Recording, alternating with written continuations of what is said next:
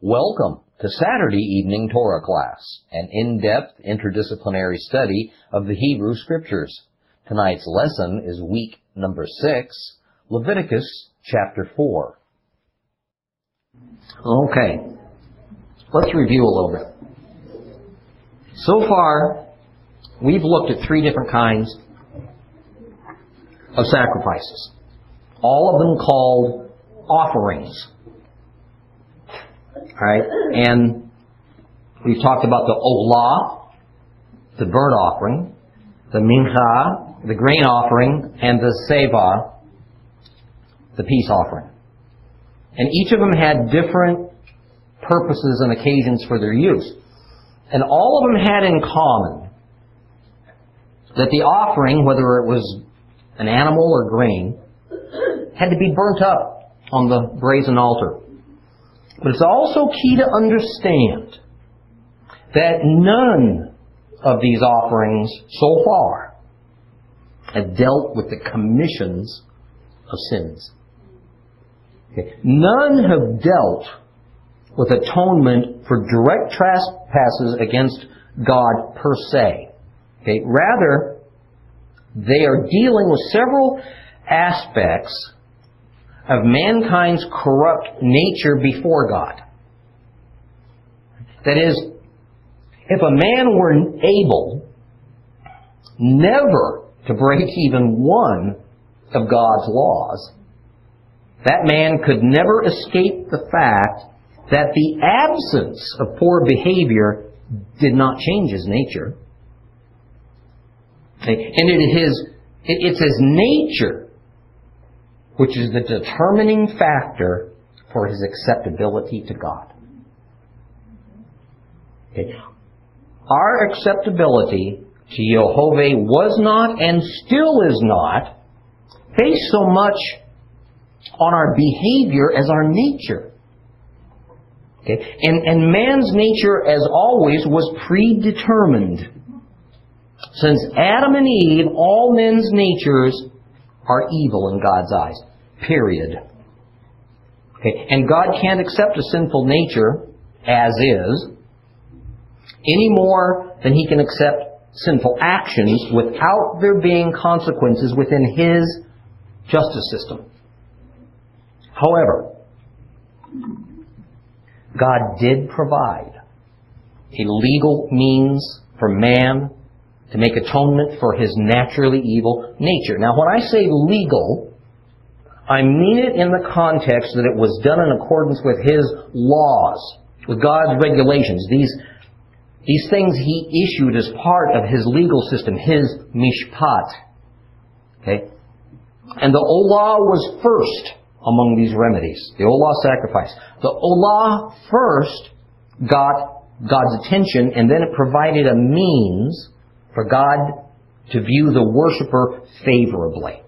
That is, the worshiper became acceptable to God by means of the olah. The Hebrew sense of the word is that the worshiper is allowed to come near to the Lord, to approach the Lord. As a matter of fact, some of the more modern translations will even translate this as the near offering.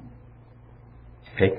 The mincha built upon what was established by the olah. After the olah made the worshiper approachable and acceptable to God, no one can approach God, can they, until he's first acceptable to God, then the worshiper may now offer a gift to God. This gift was actually more in the nature of tribute. It's a required gift. Okay, it's a ransom. Okay. And by doing what is required, the worshiper, by paying this ransom, this prescribed price, thereby expresses his dedication to Yehovah and his desire to be obedient. Now, the peace offering, the seva, next built upon the work of the olah and the mincha. The peace offering established a fellowship, shalom, between the worshiper and God Almighty that could not occur until God found the worshiper acceptable to him, and B, tribute, ransom, was paid. So together these three offerings, the Olah, the Mincha, and the Seva, established and maintained peace and fellowship with Jehovah despite man's inherent evil nature. Now let's take a look at the pattern and principles that are emerging here. Because much into the future, a transformation is going to occur. And it's going to occur within the sacrificial system, and Yeshua is going to become the fulfilled type that's being represented here in Leviticus. Now we find that there is a prescribed way that we are to deal with a holy God. Okay? And there is a prescribed sequence by which we must approach Jehovah, and that sin is present in a number of ways within individuals and groups, and that sin is present not only in our behavior, but in the very fiber of our being. Okay? And by the way, nobody gets a mulligan. Okay? Nobody can approach God using a different method or a different sequence. And nobody is exempt from their natural-born condition of wickedness, nor from responsibility for the requirement to obey God's laws and regulations. What we find when reading the New Testament and the passages about the life and work of Christ and the work He did on our behalf is that the first thing that His death and resurrection did for those who put their trust and faith in Him is that it made us, believers, acceptable to God. Step one. It starts there. Okay? And God has no interest in our gifts to Him if we're not first acceptable to Him. Okay? And if we are acceptable, or rather if we're not acceptable, then our gifts, our attempt of giving Him ransom, are simply not acceptable.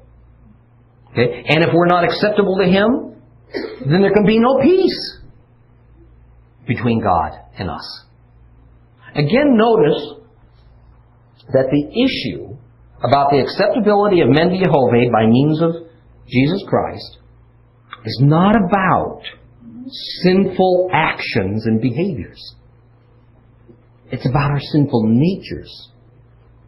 Okay? St. Paul often used the expression, the power of sin, when he was referring to our problem of having this corrupt nature. And I think sometimes we get what Paul said a little bit confused and out of kilter. Because we tend to think that the expression, the power of sin, is referring to power like in the term electrical power, or horsepower, or a powerful man.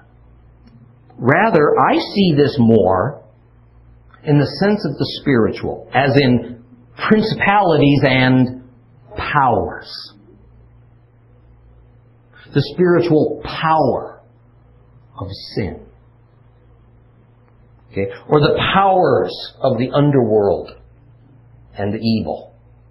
That is, Paul is referring to that unseen, controlling entity, an evil domain, that spiritually dark nature that lives within us all until it is replaced with a holy and clean spirit. So when Paul says the power of sin, it is in reference to man's naturally sinful condition that influences every aspect of our lives. You see, just as with the sacrifices ordained in Leviticus, there is much that has to happen before God is even interested in dealing with our sinful behavior. Okay? First, our nature has to be dealt with. Then our behavior can be addressed. This is the God-ordained order of things. Okay? As believers, we don't become acceptable to God because we stop trespassing against Him. See, God doesn't clean us up a bit first, and then we reach some level of behavior that's, I don't know, good enough. And then God says, bingo, now that makes you acceptable to me. No, rather, Christ is as the olah, the burnt offering. The sacrifice that allows us to come near God. Yeshua's death and His having been our sacrifice makes you and me acceptable to the Father just as we are. If we'll appropriate what Jesus did simply by believing it and trusting Him, we'll be acceptable. Only after we've become acceptable to God, Baptists call it being saved, other evangelicals call it being born again, does God begin to deal with our trespasses against Him. First, though, our natures have to be made acceptable to the Father. And this is accomplished by the sacrifice of Christ, and then that simultaneous exchange of natures within us. The instant we accept our Messiah, our old nature is exchanged for a new, clean, holy one. Okay, and this is in the form of the Holy Spirit that comes to indwell us. And I'm sure many of you are saying, so what about Christ paying for our sins plural, our trespasses, our bad behaviors? Oh yeah, He does that too. Okay? But in a very real way, the required first step is that He pays a price to give us the ability to even approach the Father. Now, I don't want to leave the impression as though I'm describing some 3-step program to peace with God. Okay? That's not how it works. In the physical, we do things in a serial fashion. One step after the other. The Levitical sacrificial system worked that way. There were physical altars. There were physical sacrifices. So there was this sequential order of ritual. And each ritual dealt with a particular aspect of the process, and the process could neither be interrupted nor changed. God was breaking His plan down, showing it to us in bits and pieces, in a simplistic way that we could grasp. He was showing us the principles, the pattern. He was showing us the many facets of sin, atonement, forgiveness. And in this, He was showing us His holiness and His justice system. Now, after dealing with our sinful natures in the first 3 chapters of Leviticus, now, in chapter 4, Yehovah is going to begin to deal with our sinful behaviors. Turn your Bibles to Leviticus chapter 4. Leviticus chapter 4. Adonai said to Moshe, "Tell the people of Israel, if anyone sins inadvertently against any of the mitzvot, the commands of Adonai, concerning things which should not be done, if he does any one of them, then it is the anointed Cohen, priest, who sinned, and thus brought guilt on the people. He is to offer Adonai a young bull without defect as a sin offering for the sin he has committed. He must bring the bull to the entrance of the tent of meeting before Adonai, lay his hand on the bull's head, and slaughter the bull in the presence of Adonai. The anointed Cohen is to take some of the bull's blood and bring it to the tent of meeting. The Cohen is to dip his finger in the blood, sprinkle some of the blood 7 times in the presence of Adonai, in front of the curtain of the sanctuary. The Cohen is to put some of the blood on the horns of the altar for fragrant incense before Adonai there in the tent of meeting, and all the remaining blood of the bull is to be poured out at the base of the altar for burnt offerings, which is at the entrance to the tent of the meeting. He's to remove from the bull for the sin offering all of its fat, the fat covering the inner organs, all the fat above the 2 kidneys, the fat on them near the flanks, and the covering of the liver, which you will remove from with the kidneys, as it is removed from an ox sacrificed for a peace offering. And the priest is to make these parts go up in smoke on the altar for burnt offerings. But the bull's hide, all of its flesh, with its head, the lower parts of its legs, the inner organs and dung. In other words, the entire bull, he's to bring outside the camp to a clean place where the ashes are emptied out. There he's to burn it on wood with fire, and there, where the ashes are emptied out, it's to be burned up.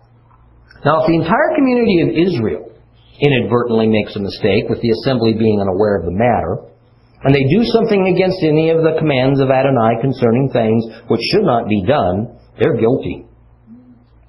When the sin they have committed becomes known, then the assembly is to offer a young bull as a sin offering and bring it before the tent of meeting. The leaders of the community are to lay their hands on the bull's head, slaughter the bull in the presence of Adonai. The anointed priest is to bring some of the bull's blood to the tent of meeting. The priest is to dip his finger in the blood, sprinkle it 7 times in the presence of Adonai in front of the curtain. Now he's to put some of the blood on the horns of the altar before Adonai there in the tent of meeting, and all of the remaining blood he's to pour out at the base of the altar for burnt offerings, which is at the entrance to the tent of the meeting. And he's to remove all of its fat and make it go up in smoke on the altar. That is what he is to do with the bull. He must do the same with this bull as he does with the one for the sin offering. Thus, the Kohen will make atonement for them, and they will be forgiven. He's to bring the bull outside the camp and burn it as he burned the first bull. It's the sin offering for the assembly. Now, when a leader sins and inadvertently does something against any of the commands of Adonai concerning things which should not be done, he is guilty. If the sin which he committed becomes known to him, is to bring as his offering a male goat without defect. Lay his hand on the goat's head and slaughter it in the place where they slaughter the burnt offering in the presence of Adonai. It is a sin offering. The Kohen is to take some of the blood of the sin offering with his finger and put it on the horns of the altar for burnt offerings.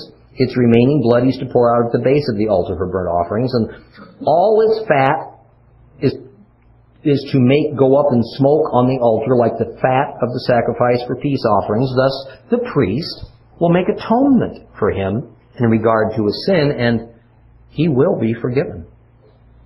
If an individual among the people commits a sin inadvertently, doing something against any of the mitzvot of Adonai concerning these things which should not be done, he is guilty. If the sin he committed becomes known to him, he's to bring as his offering a female goat without defect for the sin he committed. He's to lay his hand on the head of the sin offering, slaughter the sin offering in the place of burnt offerings.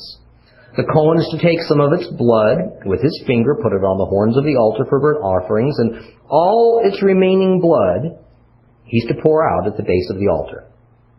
All its fat he's to remove, as the fat is removed from the sacrifice for peace offerings, and the Kohen is to make it go up in smoke on the altar as a fragrant aroma for Adonai. Thus, the priest will make atonement for him, and he will be forgiven. If he brings a lamb as a sin offering, he's to bring a female without defect. Lay his hand on the head of the sin offering and slaughter it as a sin offering in the place where they slaughter burnt offerings. The priest is to take some of the blood of the sin offering with his finger, put it on the horns of the altar for burnt offerings, and all of its remaining blood he's to pour out at the base of the altar. All its fat is to be removed, and as the fat of the lamb is removed from the sacrifice for peace offerings, and the priest is to make it go up in smoke on the altar on top of the offerings for Adonai made by fire. Thus the Kohen will make atonement for him in regard to the sin he's committed, and he will be forgiven. Now, although we're not going to get into chapter 5 today, actually we probably won't even finish chapter 4, we need to know that chapters 4 and 5 of Leviticus are tied together, in that together they define yet another type of sacrifice.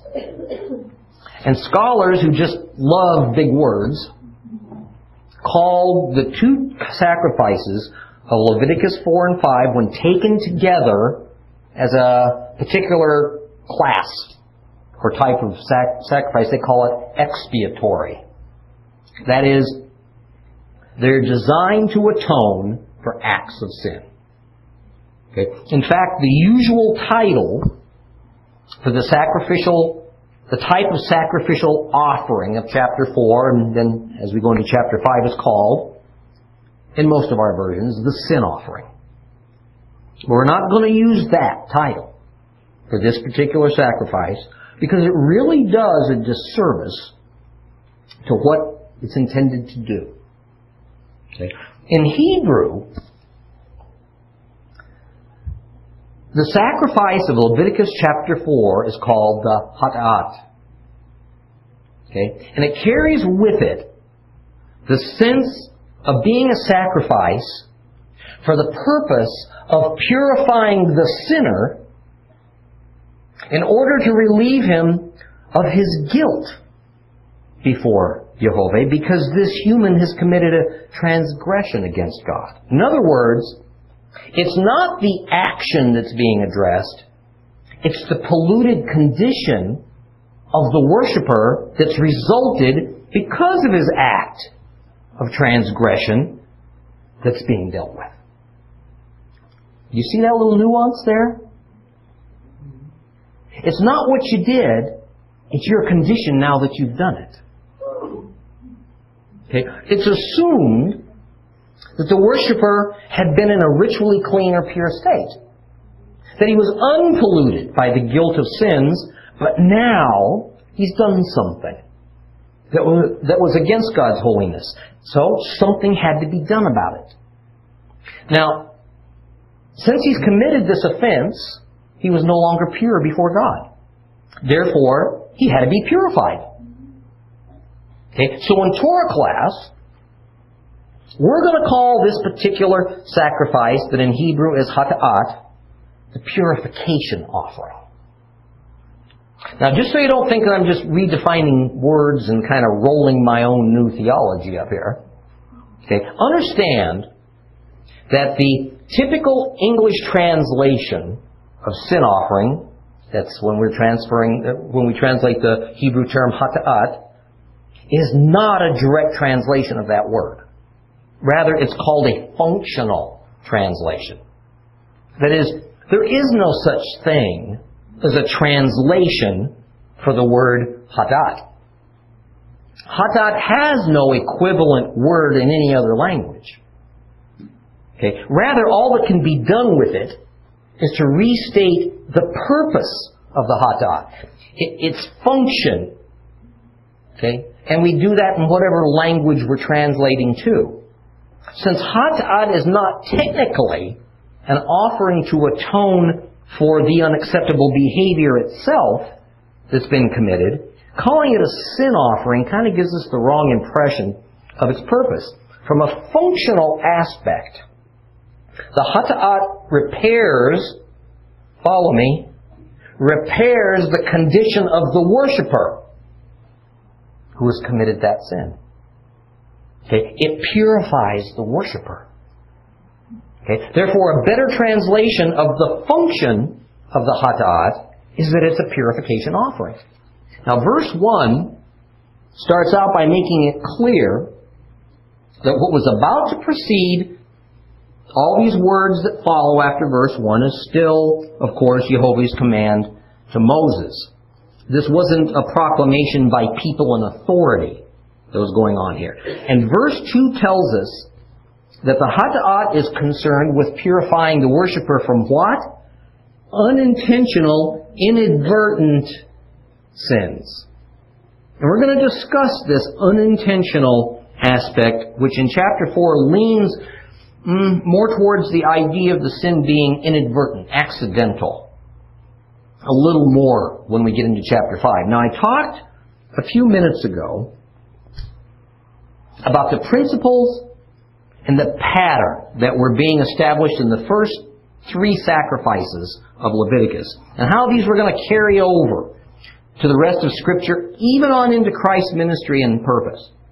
Okay. The hatat, the fourth sacrifice, brings another aspect to the nature of sin and its effects and the assault on God's holiness that it causes. And what we're doing when we study Leviticus is what I call walking around the rock. For those of you that have been graced with that little bit of folk wisdom before, let me explain to you. If you encounter a very large rock, if you were to stop and take notes to exactly what it looked like, its coloration, its surface, its feel, whether it had sharp edges, whether it was curved, what you wrote down would depend on where you were standing at any given moment. As you moved around that rock and looked at it from a different position, its appearance would change.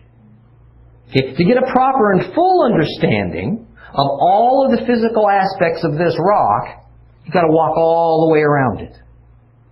All right? View it from many positions and angles, and this is because the rock is a somewhat random shape.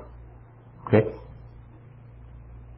If you decide to stand only at one spot and describe the rock from only one angle, you're going to get a very distorted and incomplete view of the overall picture and nature of that rock, even though, from the precise point you're standing, you're certainly accurate in reporting what you're observing. Discussing sin and atonement is like that. Okay? In our soundbite age, we tend to think we can reduce almost every scriptural principle to a handful of Christian cliches and clever sayings. Okay? And these sayings may not be wrong, but often they're so simplistic as to be pretty much useless. Okay? So Leviticus takes us the long way around that rock of sin and atonement.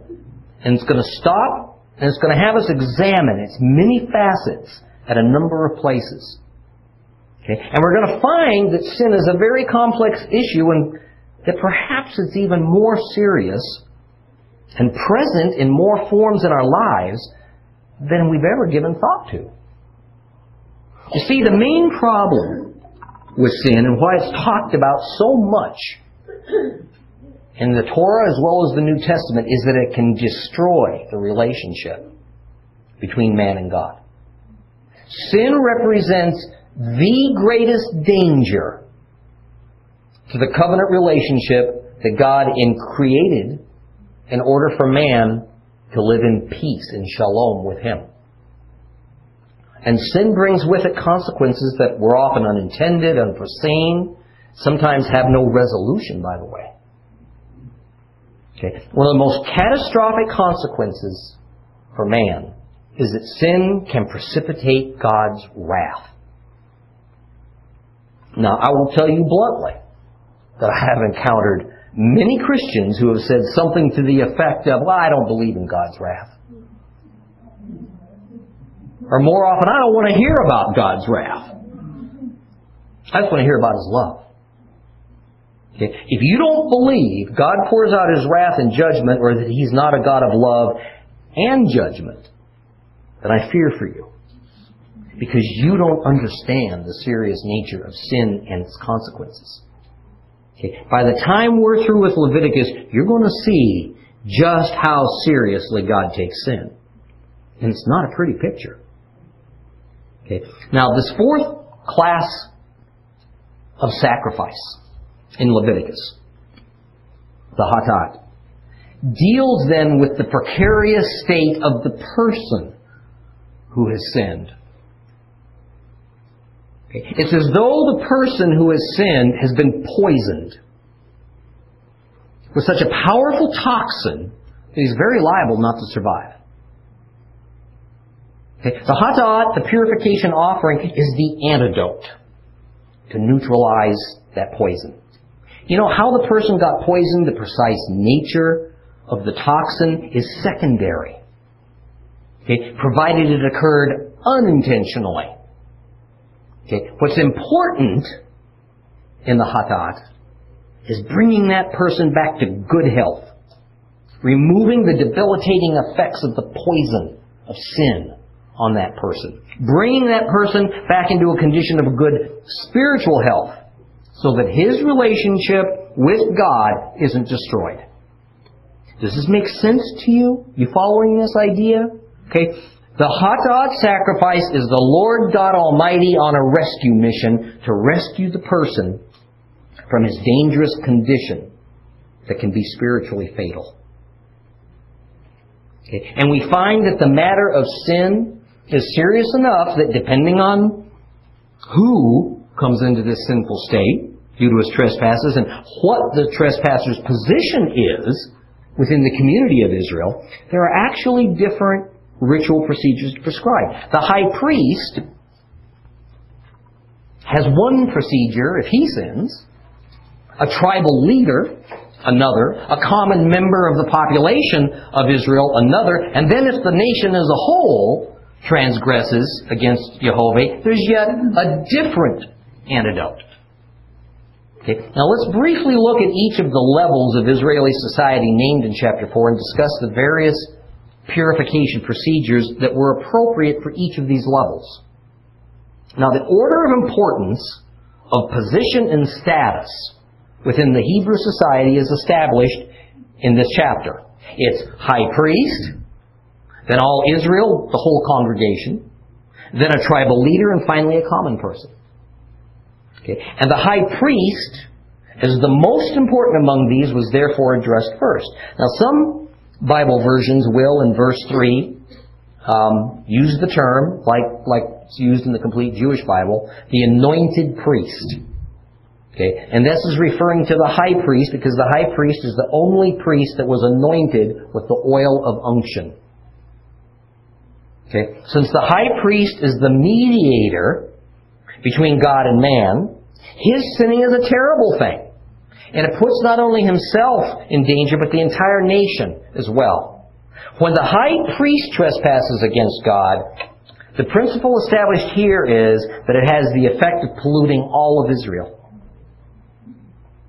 Now let's be clear that in the context of Leviticus 4, these sins of the high priest were not necessarily personal sins of bad behavior.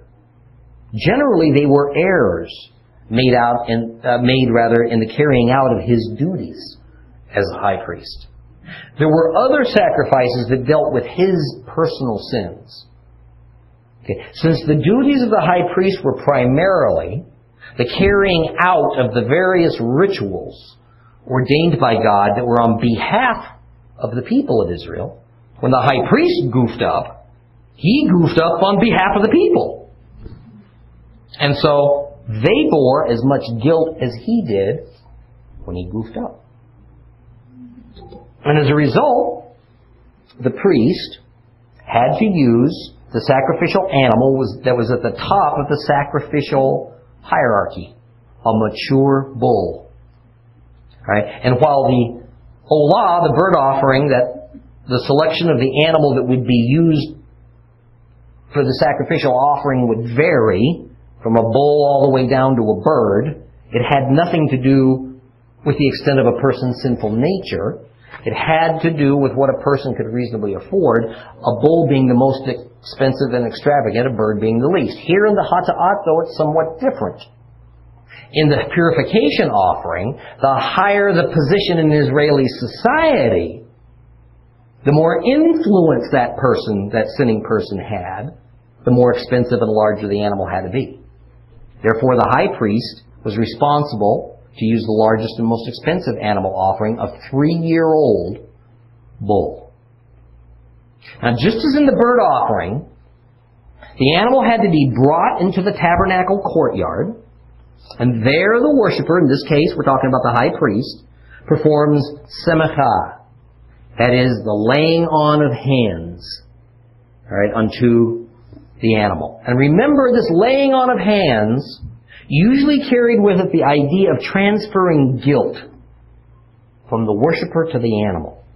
But it also often carried with it the notion of officially designating that particular animal as this particular worshiper's sacrificial offering. So then the high priest killed the animal, collected its blood in a ritual vessel. And the blood was taken into the sanctuary, into the tent of meeting.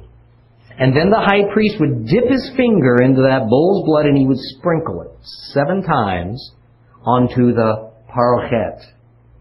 The parochet.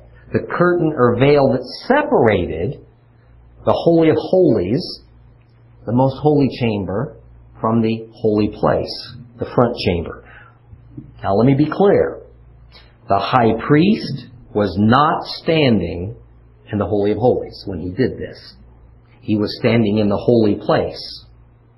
Right? And he sprinkled the blood towards the Holy of Holies. He sprinkled it onto the veil, the parochet. Okay. Now this particular blood ritual was unusual. Okay. The only other time it actually occurred was on Yom Kippur, the Day of Atonement. But on Yom Kippur, the high priest actually entered into the Holy of Holies. After this, the high priest would dab a little blood onto the horns of the altar of incense. Okay, these protuberances here, called horns. The altar of incense stood next to the parochet, to the veil. The remaining blood was then taken outside and poured at the foot of the brazen altar.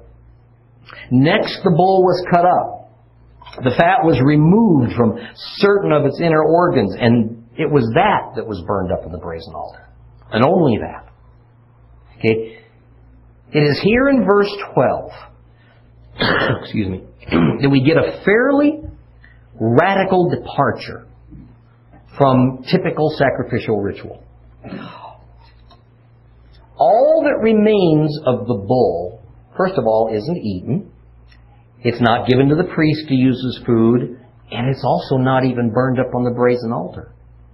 Rather, we're told, it's taken to a place designated as something called outside the camp. And there it's burned up on a common wood fire, and the ashes are placed on a special ash heap that was located outside the camp. Now, if we're not careful, some important details can escape us due to the problems of translating the original Hebrew to Greek, Greek to Latin, Latin to English, which is the way most of our Bibles have come about. Okay? And in verse 10, we're told that certain parts of the bull, mainly the fat, are burned up on the brazen altar. And the Hebrew word used for burned up is katar. Katar is a word that indicates the act of burning that turns a sacrificial offering into smoke. A kind of a smoke that pleases God. It's also a word used when referring to the burning of incense on the altar of incense in the holy place. The idea is that this kind of burning up process is a positive thing. It is a holy procedure. It's a good thing. But in verse 12, where the remains of the bull are carried to a place outside of the camp and burned up on a common wood fire, the Hebrew word used for burned up is a different word. And the term carries with it a nearly opposite meaning of the word used in verse 10 for burning up. The word to describe the burning up in this instance is saraf. And saraf means to destroy by fire. To destroy something by burning it. The idea is you're getting rid of something that's undesirable. Saraf could be used to describe the burning of trash, for instance. So Qatar deals with holy burning, Saraf with destruction by burning. Qatar is constructive, Saraf is destructive. Okay. What is burnt up on the brazen altar is holy and constructive. What is burnt up outside the camp on a common wood fire is corrupt and destructive. And if the word saraf sounds a little bit familiar to your ears. It should. Because it's the root word of that creature that was hoisted up on the pole by Moses out in the wilderness. A seraph. Right? And it is usually called a fiery dragon or a fiery serpent or something like that. But fiery as in burning. We'll also find that a seraph is described in the Bible as being in service to God. But notice that the root word for saraph and seraph all revolves around destruction. Okay? And that is probably the key to understanding one of the purposes of that powerful spirit being that the Bible calls a seraphim. Okay, which is really just seraph plural. Seraphim, which guards God's throne room. The seraphim's job is to visit absolute destruction upon all who would dare to come before the Lord God who are not clean and pure. Because it would endanger His holiness. Now let me also state that we're going to run across an offshoot of this burning up of a bull outside of the camp. And we find it in the sacrifice of the red heifer. Okay, now most people have heard that, particularly in our age. The red heifer. And some even know that the Jews are right now on the lookout for a perfect red heifer because it's going to be needed upon the building of the new temple in Jerusalem. Now, I won't go into all that right now, but notice that the primary difference between the hata'at we've been studying and the red heifer sacrifice is that the high priest has to use a male, a bull, for the purification offering, while the offer of the red heifer, as you can tell by the name, involves the sacrificing of a female cow, a heifer. Okay? Now, in both cases, though, the burning up of that animal's remains must be outside the camp. So it is the seraph kind of burning, destructive burning. So actually, what does this mean? What's the significance of this outside the camp statement? Actually, it's quite literal. God instructed Moses that the Israelites were to encamp all around the wilderness tabernacle. The wilderness tabernacle in the center. Okay? And this area of encampment, where everywhere they camped around this tabernacle, was considered clean. That is, clean as in pure, not clean as in hygienic, although hygiene is a part of purity. Now, exactly where the outermost boundary of the camp existed in the era of Moses and the tabernacle, we're not told. But it had to be somewhere beyond where the tents of the 12 tribes were erected. Hundreds of years later, when the portable tent that was called the Wilderness Tabernacle gave way to a permanent wood and stone building called the Temple, an actual measurement was established to determine what lay inside and therefore what was outside the camp. Okay. The measurement was always circular, and the center of the circle was the Holy of Holies. Okay. So in the time of Jesus, the area of the camp of Israel was set at a radius of 2,000 cubits around the Holy of Holies inside the temple.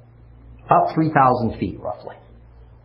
Now, so we have this imaginary circle, if you would, drawn around the Holy of Holies. Right? Everything inside that circle is what is described as inside the camp. Therefore, whatever is beyond it is outside the camp. Now, what I just told you is well documented in the Mishnah. And the only disputable part of it is the exact definition of a cubit, which varied actually from culture to culture. A cubit wasn't a strictly Hebrew measuring length. Okay? But generally it was around 18 inches. Now, what is very interesting to me is a comment made by the writer of Hebrews, which is generally presumed to be St. Paul, but that's not certain, okay, that concerns the precise location where Christ was crucified. So let's kind of put to work what we've learned here in Leviticus. Turn your Bibles to Hebrews 13. Hebrews 13. We're just going to read a couple of 3 verses.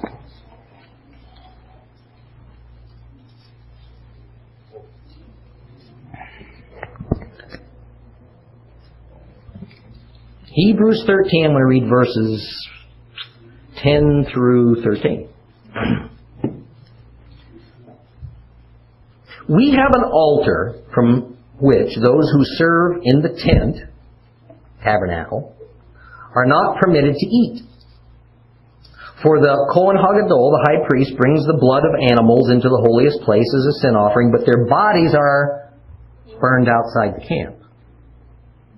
So too, Yeshua suffered death outside the gate in order to make the people holy through his own blood. Therefore, let us go to him who was outside the camp and share his disgrace.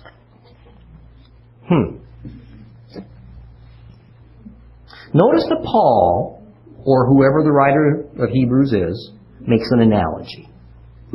He says that just as the high priest brings an offering of blood to the sanctuary as a sin offering, a hatat, the offering we've just been studying in Leviticus 4, the one I call the purification offering, but the body of the bull is burned outside the camp, so too Jesus was destroyed outside the gate and outside the camp, and therefore it's out there that we have to join him. Now some Bibles, including the complete Jewish Bible, say in verse 12, outside the gate probably being referred to would have been the eastern gate. And in Jesus' day there was a double-decker bridge that began just outside the eastern gate. It spanned the valley below, right, and went up to the Mount of Olives. Right? And it was over this bridge that the red heifer and the scapegoat was taken for the associated rituals, and over which the bull, the remains of the bull for the purification offering, was transported and destroyed. Now, you see, while thus far in our study of Torah, we've identified 2 altars used as part of the overall sacrificial system. The golden incense altar, where they burned incense, that was actually inside the temple, inside the holy place. And the brazen altar, which was just outside the door to the temple, because that's where they burned up all those animals. There was actually a 3rd altar, okay, named the Mifkad altar. Okay, the Mifkad altar was located somewhere near the summit of the Mount of Olives, just outside the boundaries of the camp of Israel.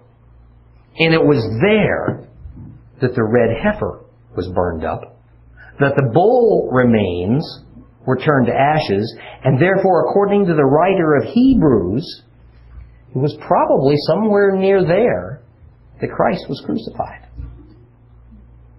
Hebrews 13:13 says that Christ met his end outside the camp. Here's the point, and there are a couple of points. First, Christ probably was crucified on the Mount of Olives because the camp of Israel ended partway up the slope of the Mount of Olives, therefore was outside the camp. And we're told in the Gospels that those who viewed Christ's death upon experiencing that earthquake at the moment that he gave up his spirit, turned and looked and saw the veil in the temple rent or tear from top to bottom. Well, since that veil faced eastward towards the Mount of Olives. And take a look at this. Take a look at this structure. Here we are, if you would, kind of from a southwestern aspect. Anywhere here, I don't care if we were up at 30,000 feet, you could never see that veil. It'd be impossible. You'd have to be up here somewhere to look down on. As a matter of fact, that's exactly why they built the altar where it was, because when the high priest did the red heifer sacrifice, he had to see the veil, because he had to sprinkle blood from here towards the veil and towards where the Ark of the Covenant sat. Okay? Virtually anywhere else, it would have been totally out of view. Okay? The second point is that there is great significance in Jesus dying outside the camp, because it tells us that Christ's death was most akin to the purification offering for the high priest.